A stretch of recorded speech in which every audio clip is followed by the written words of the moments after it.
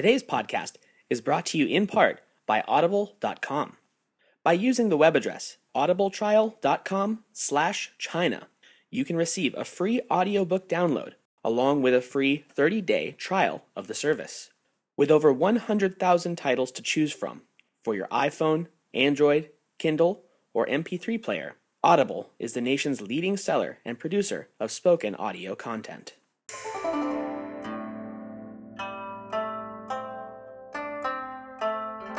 Hello, and welcome to the History of China.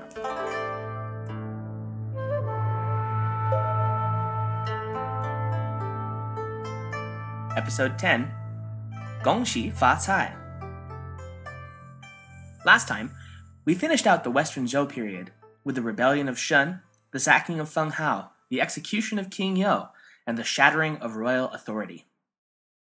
While this is a very exciting period in Chinese history, and I'm very much looking forward to delving into the spring and autumn period, since we're coming up on the end of January, at least at the time of this recording, I find myself with the opportunity to step away from the linear narrative ever so briefly and engage in an exploration of the reason for the season, by which of course I mean the Chinese New Year.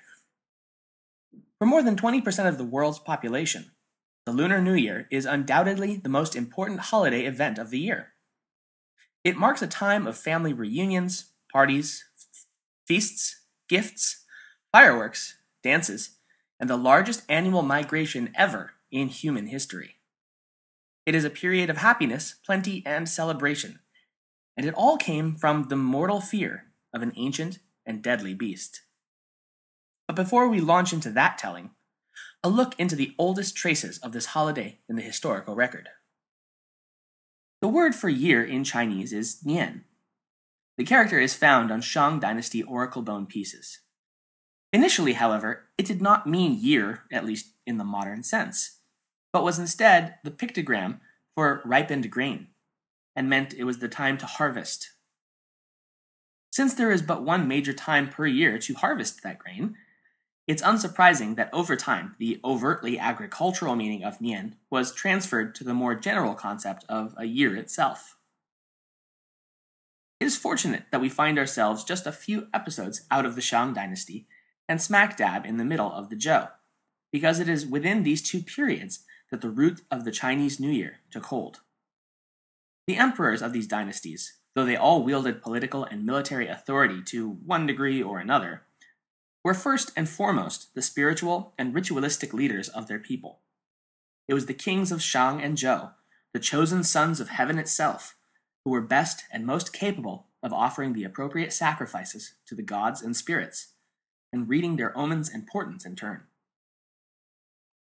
In a settled agrarian society such as the Huaxia, the absolute most important information that could be asked of heaven was of crops, conditions, and the harvest of that year. Knowing what to plant, when to plant it, and what to prepare to protect that crop against was the difference between plenty and famine, life and death. Thus, it was the job of the emperors to monitor the seasons and signs from heaven and perform the correct rituals to ensure a bountiful harvest in the coming year. The two most important dates the emperor could keep track of were the winter solstice and the beginning of planting season. This latter date would become known as the beginning of the agrarian calendar throughout China, letting the populace know that the worst of winter had subsided and that the time to plant anew was swiftly approaching. As is usually the case with such ancient traditions, various rituals, taboos, and customs sprang up around the holiday over time. This legendary explanation of these customs brings us back to the horrible man-eating beast that inspired terror throughout the land, the monstrous nian. And yes, that's the same nian, both spoken and written, as the word for year. The nian resembled nothing so much as a ferocious horned lion with the body of a massive bull. Depending on the telling, it either lived deep in a cave or at the bottom of the sea. But on the eve of the new year, when the moon sat lightless in the sky and darkness was at its most total, the beast would rise from the depths and go on an annual rampage. Its insatiable appetite for flesh led it to consume anything and anyone it came across, and entire villages lived in terror of its yearly wrath. As the dreaded night approached, most villages would hurriedly gather what belongings they could and herd any cattle they had into the mountains to wait out the vile monster's berserker killing spree. At their doorsteps, they would leave offerings for the beast, sweet rice cakes, and any food they could spare, so that the Nian might consume those and leave the rest of the village alone. In the absolute dark and silence of their mountain enclaves, they would listen in terror to the unearthly howling of the beast far below, as it prowled the benighted countryside, consuming all before it. Only when the sun once again broke on the horizon would the Nian's reign of terror cease and the people clamber back down to their villages to survey its destruction. This yearly flight would at long last come to an end in the village of Taohua, or Peach Blossom. As the residents of the town made their final panicked preparations to leave their village on the eve of the new year, a beggar appeared at the outskirts of town. He was doubled over and clearly ancient beyond counting. His long beard shimmered with a silvery sheen, and beneath the endless wrinkles and folds that crisscrossed his face, his eyes gleamed like the light of the stars. He carried with him very little, after all, he was a simple beggar, only a single red knapsack. Seized in panic as they were, the villagers of Peach Blossom ignored the transient and continued their boarding of windows, locking of doors, and driving cattle towards the foothills. Everyone, that is, save for an elderly woman who lived at the edge of the village. Taking notice of the traveler, she offered him food and rest before advising him to join them on their flight from the imminent arrival of the Nian. At this, the ancient beggar simply smiled and kindly asked her if he might be able to stay in her house for the night. If she allowed him that, he went on, he would drive the beast off and teach the village how to do the same. Obviously, this boast came as quite a shock to the old woman of Peach Blossom. The Nian had terrorized the countryside for years beyond counting, and nothing could deter it. Any who stood against it, and there had been many, were never seen again, having been devoured whole by the monster. Regardless of his strategy, and no matter how unusual his manner or appearance, the woman wasn't about to wait around and watch him throw his life away. She packed up her belongings and prepared to depart as the sun grew lower in the sky, once again urging the wanderer to come with them. But when he once more smilingly refused, she relented and allowed him to use her home for the night before departing into the increasing twilight for the safety of the mountains. Now left alone in the utter silence of the abandoned village, the wanderer began to prepare his borrowed residence for the impending confrontation with the beast as the shadows grew longer and twilight approached. It was just after midnight, in the moonless dark of the village, that the twisted howls of the Nian tore through the stillness of the village. In short order, the beast itself burst forth from the tree line and into the village to search for prey. What awaited it at the edge of the village was not the darkened, empty structures to which it was accustomed, but a single house brightly lit by candles in each window and paper lanterns hanging from the facade. On each door were pasted sheets of red paper covered in symbols. Enraged at the sight, it let loose its terrible howl of fury and charged forth to devour whomever was inside. But no sooner had it approached the dazzlingly lit house than it was deafened and stunned by hundreds and thousands of explosions bursting around it. Startled and now disoriented by the cacophony of light and sound assaulting it, the beast was halted dead in its tracks before the door of this strange, hateful place. At this, the door was flung open, and the ancient traveler, no longer doubled over feebly, but standing confident and boldly, strode forth from the blinding interior of the house. He was dressed head to toe in red silks and carried with him a red lantern. He boomed out a laugh at the beast and threw yet more explosive fireworks at its feet. Blinded, deafened, and confronted by the color it feared most of all, the Nian retreated from the man, shaking in fear, and left the village entirely. At dawn the next morning, the residents of Peach Blossom descended from their mountain hideaway and made their way back to the village, fully expecting it to be in shambles from the beast's destructive spree. But to their surprise, the village had been untouched by the Nian, though they had clearly heard its howls the night before. Untouched, that is, except for one particular house on the edge of the village, that of the elderly woman. In each of its windows sat the melted stumps of candles, with a few still flickering away in the chill morning air. Scattered around the property by the hundreds were the spent casings of firecrackers, surrounded by the unmistakable smell of gunpowder. On each door was pasted a diamond of red paper emblazoned with protective wards, and hanging all about the house were red paper lanterns similarly marked. But no one remained inside. Whoever had so marked the house had driven off the Nian demon and then vanished into the night. Understanding what had happened, the old woman who had lent her house to the wanderer told the townsfolk of the strange visitor, his odd demeanor, and his promise to rid them of their curse. They were convinced that this so-called beggar must in fact have been a heavenly being in disguise, sent to offer the people salvation from their yearly plight. To celebrate their triumph over the Nian, the people of Peach Blossom donned their newest and best clothes before setting out for their families to tell them of this miraculous method of driving off the beast. They had been passed over by the Nian, which in time would come to be another word for the New Year's celebration, Guonian. One of the most widely known aspects of the Chinese New Year is its system of dating. The traditional or agrarian calendar of China differs significantly from the Western Gregorian calendar in several regards. The Gregorian calendar, I'm sure you know, is a solar calendar. Years are determined according to the relative positions of the sun and earth.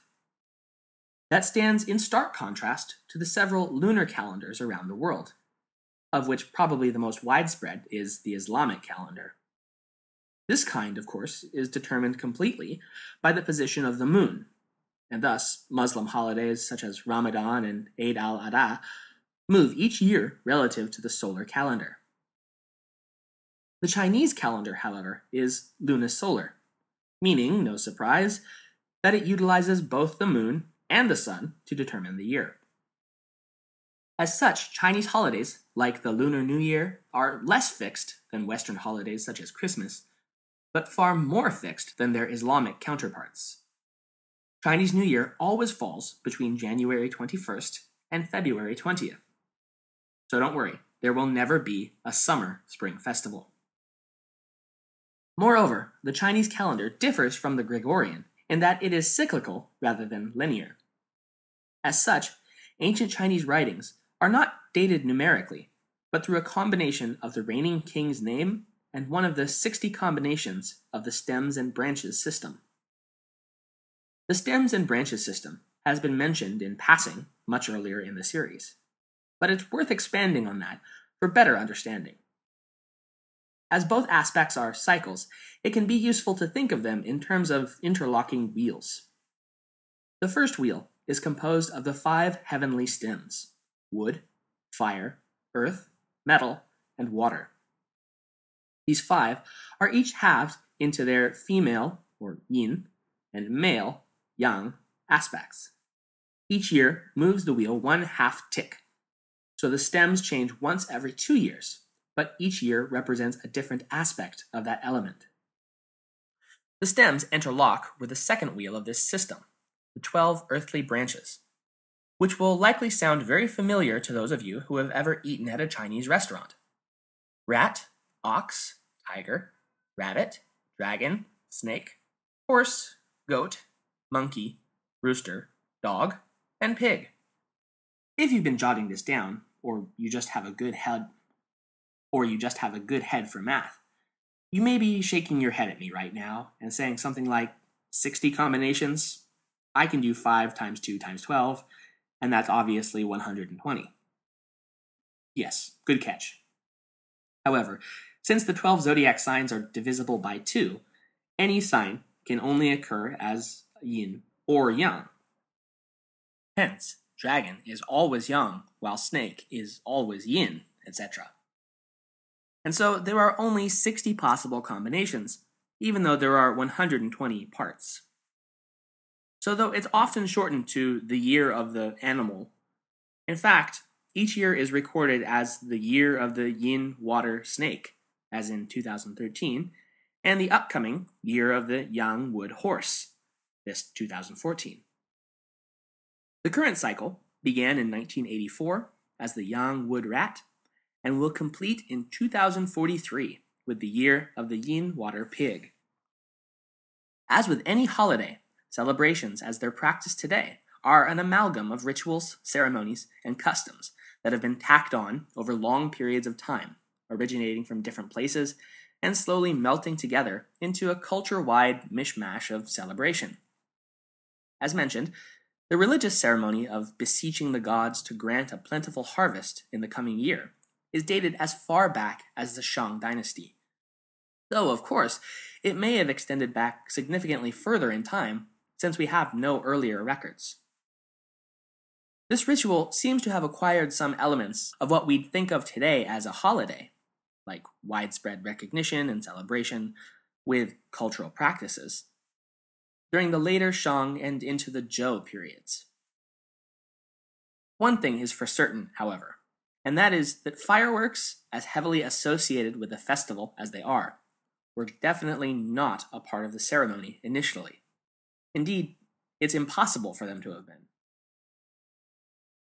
It can be speculated that the fascination and spiritual significance of the sound of popping and cracking can be traced back to the signature sound of the oracle bones when being cracked with fire.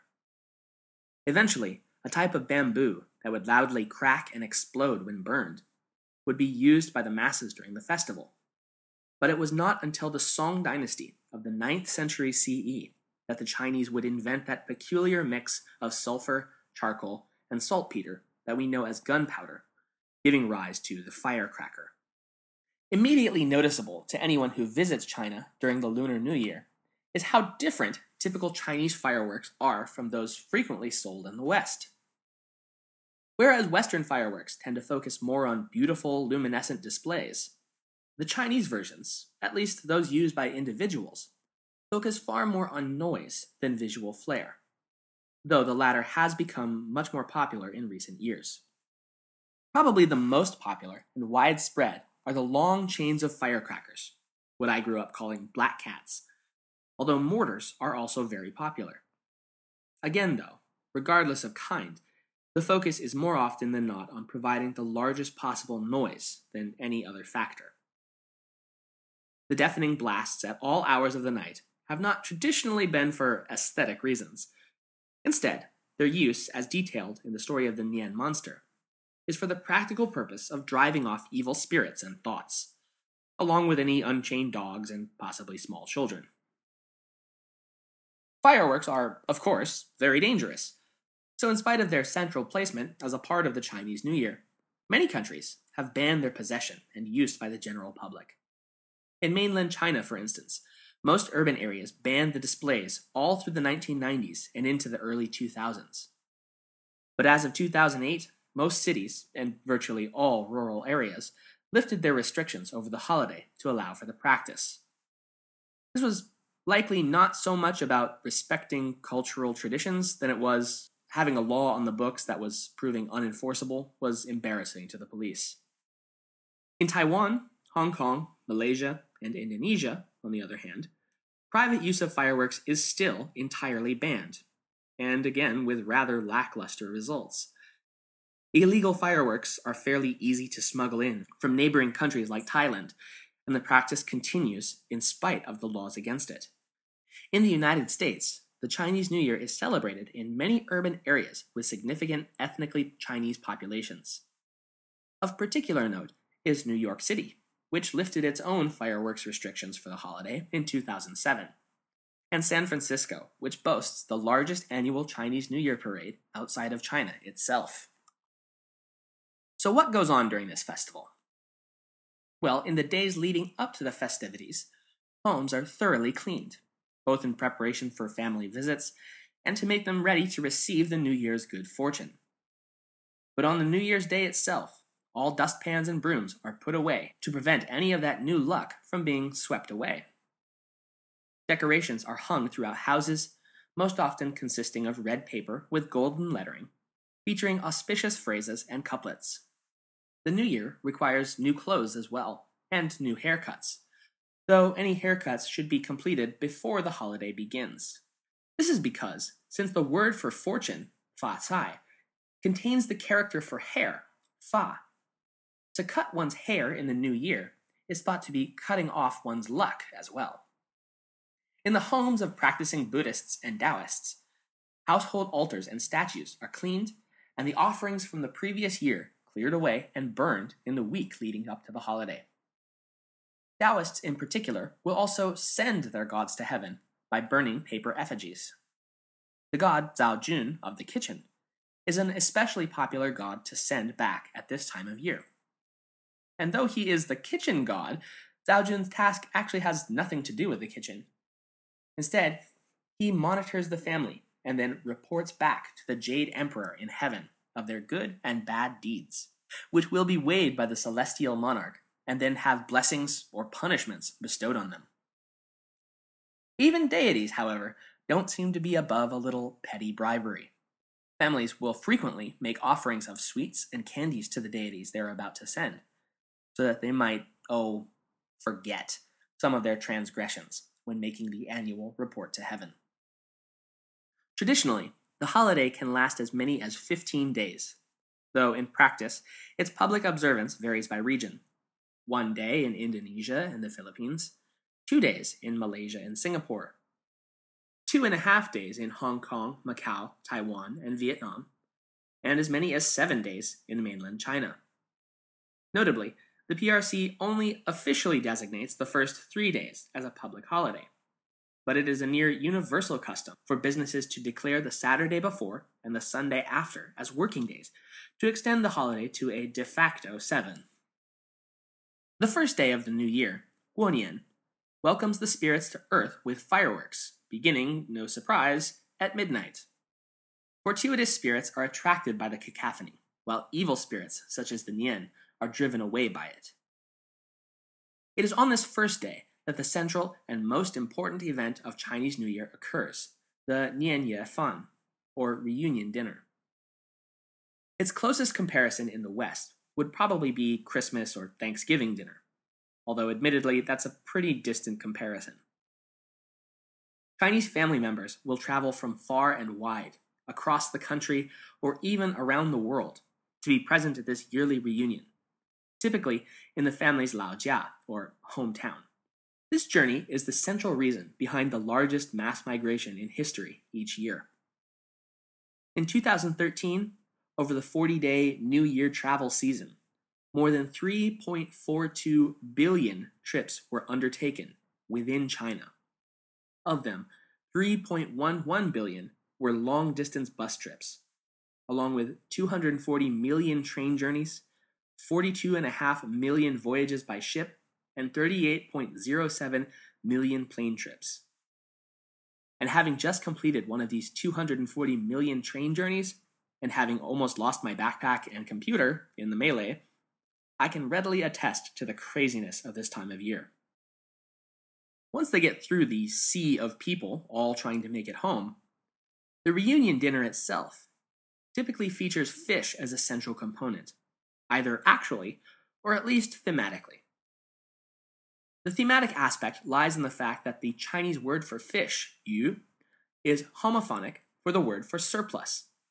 In northern China, dumplings, jiaozi in Mandarin and gaojiao in Cantonese, are very popular, since they look very similar to ancient gold and silver ingots.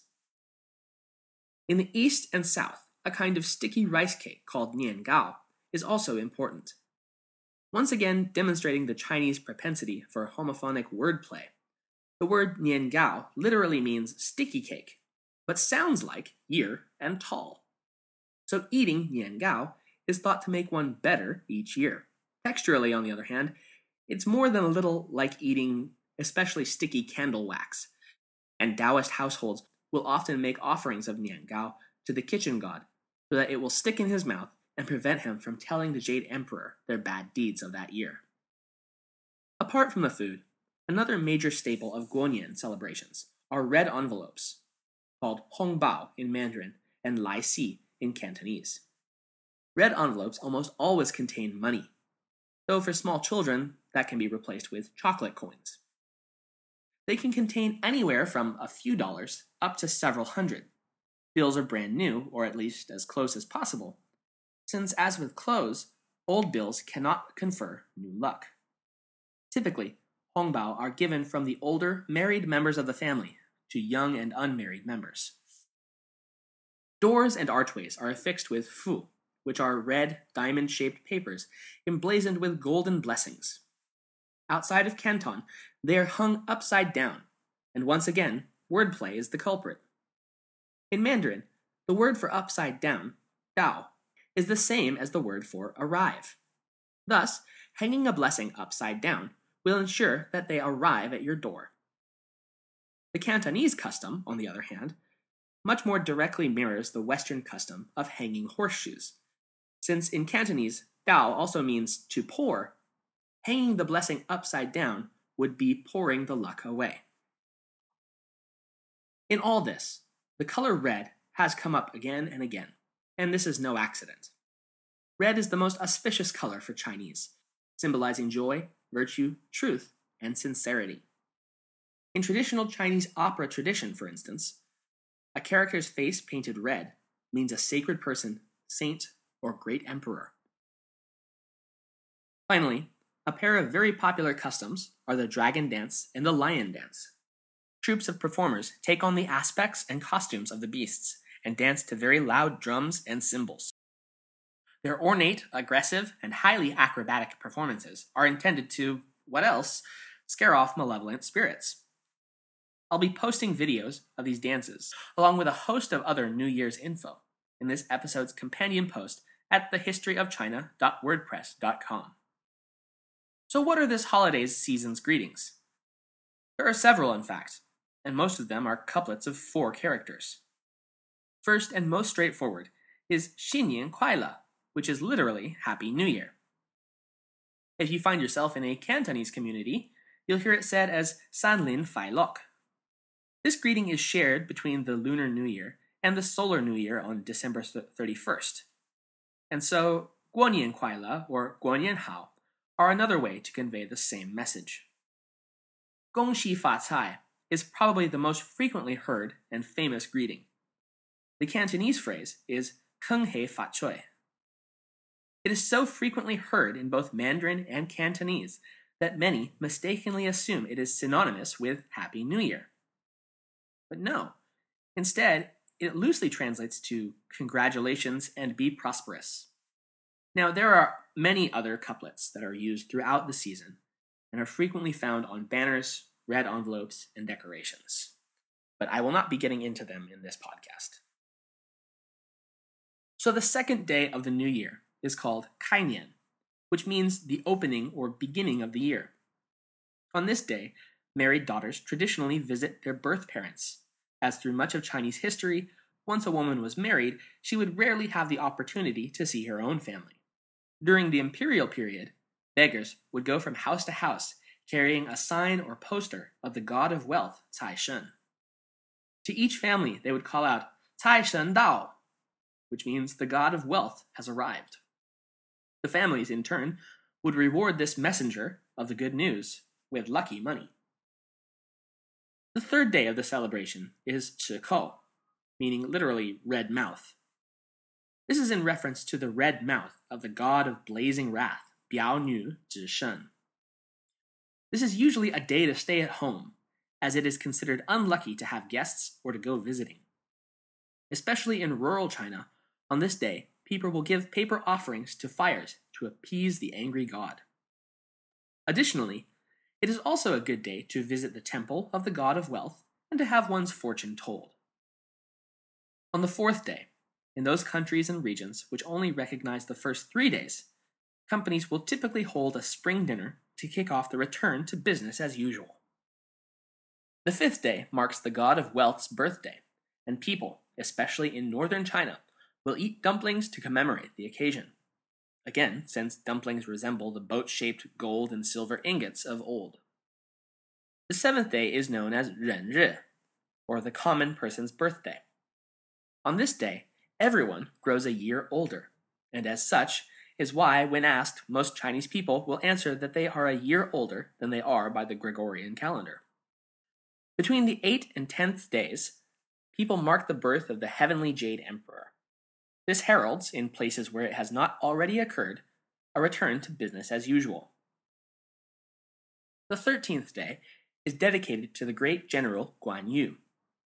Most organizations will offer up prayers to the great general, since he won over 100 battles in his life, and that is the goal of all businesses. On this day, many people will eat a strict vegetarian diet to clean out their stomachs of the indulgences of the prior 2 weeks. Finally, the 15th day marks an end to the festivities with Yuan Xiaojie, the Lantern Festival. It is marked by serving soup dumplings, or tangyuan. Candles are frequently lit and placed outside homes to guide the spirits back home to heaven until the next year. Lighted lanterns inscribed with riddles are set out, and children are invited to try and solve them. So this episode has been very focused on the familial and social aspects of the holiday season. But for the sake of balance, let's just finish out with a little controversy. Though the Gregorian calendar was introduced to China in 1582 by Jesuit missionaries, it did not really catch on for the average Joe until 1912, when the imperial system was overthrown once and for all.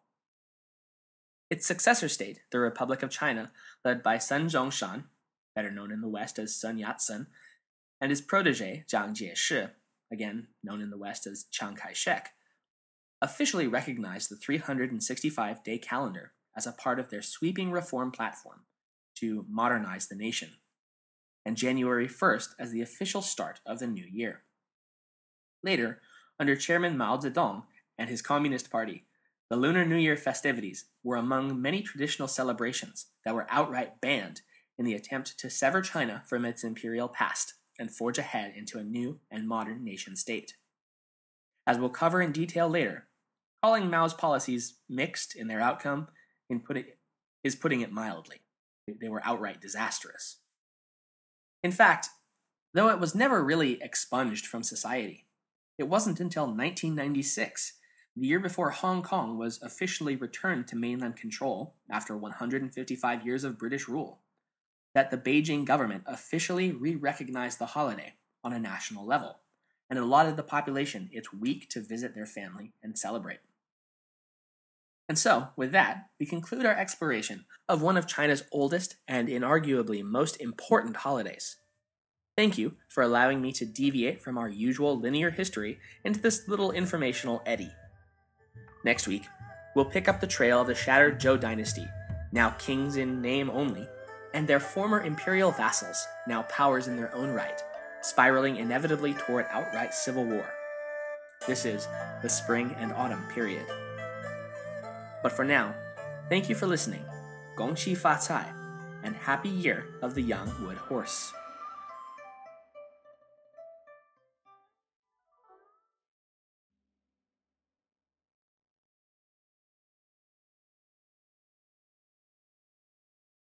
You don't have to be living an ocean away to dread the idea of going to the post office. The lines, the jostling, it's a real bother. Thankfully, there's Stamps.com to save you the hassle. By using Stamps.com, you can easily print your own approved and exact U.S. postage right from your home computer and printer, to be mailed anywhere in the world, even China. Just print the postage directly on labels, envelopes, or just plain paper, drop it in your mailbox, and away it goes. And right now, Stamps.com has 2 great offers for you. The first is a 4-week no-risk trial, including $25 in postage coupons, a free digital scale to help you weigh your packages, and a supplies kit. Altogether, an $80 value. Save time, save money, and get all your packages mailed all from the comfort of your own home. The second offer is their new photo stamp service, which allows you to turn your photos into official U.S. postage. With their easy-to-use online toolbox, you can turn your photos into unique and memorable additions to your mail. Photo stamps are perfect for special occasions like wedding invitations, baby announcements, birthdays, graduations, or any occasion worth making memorable. Just go to www.stamps.com, click on the microphone on the top right of the page, and let them know that you heard about their great service from the history of China.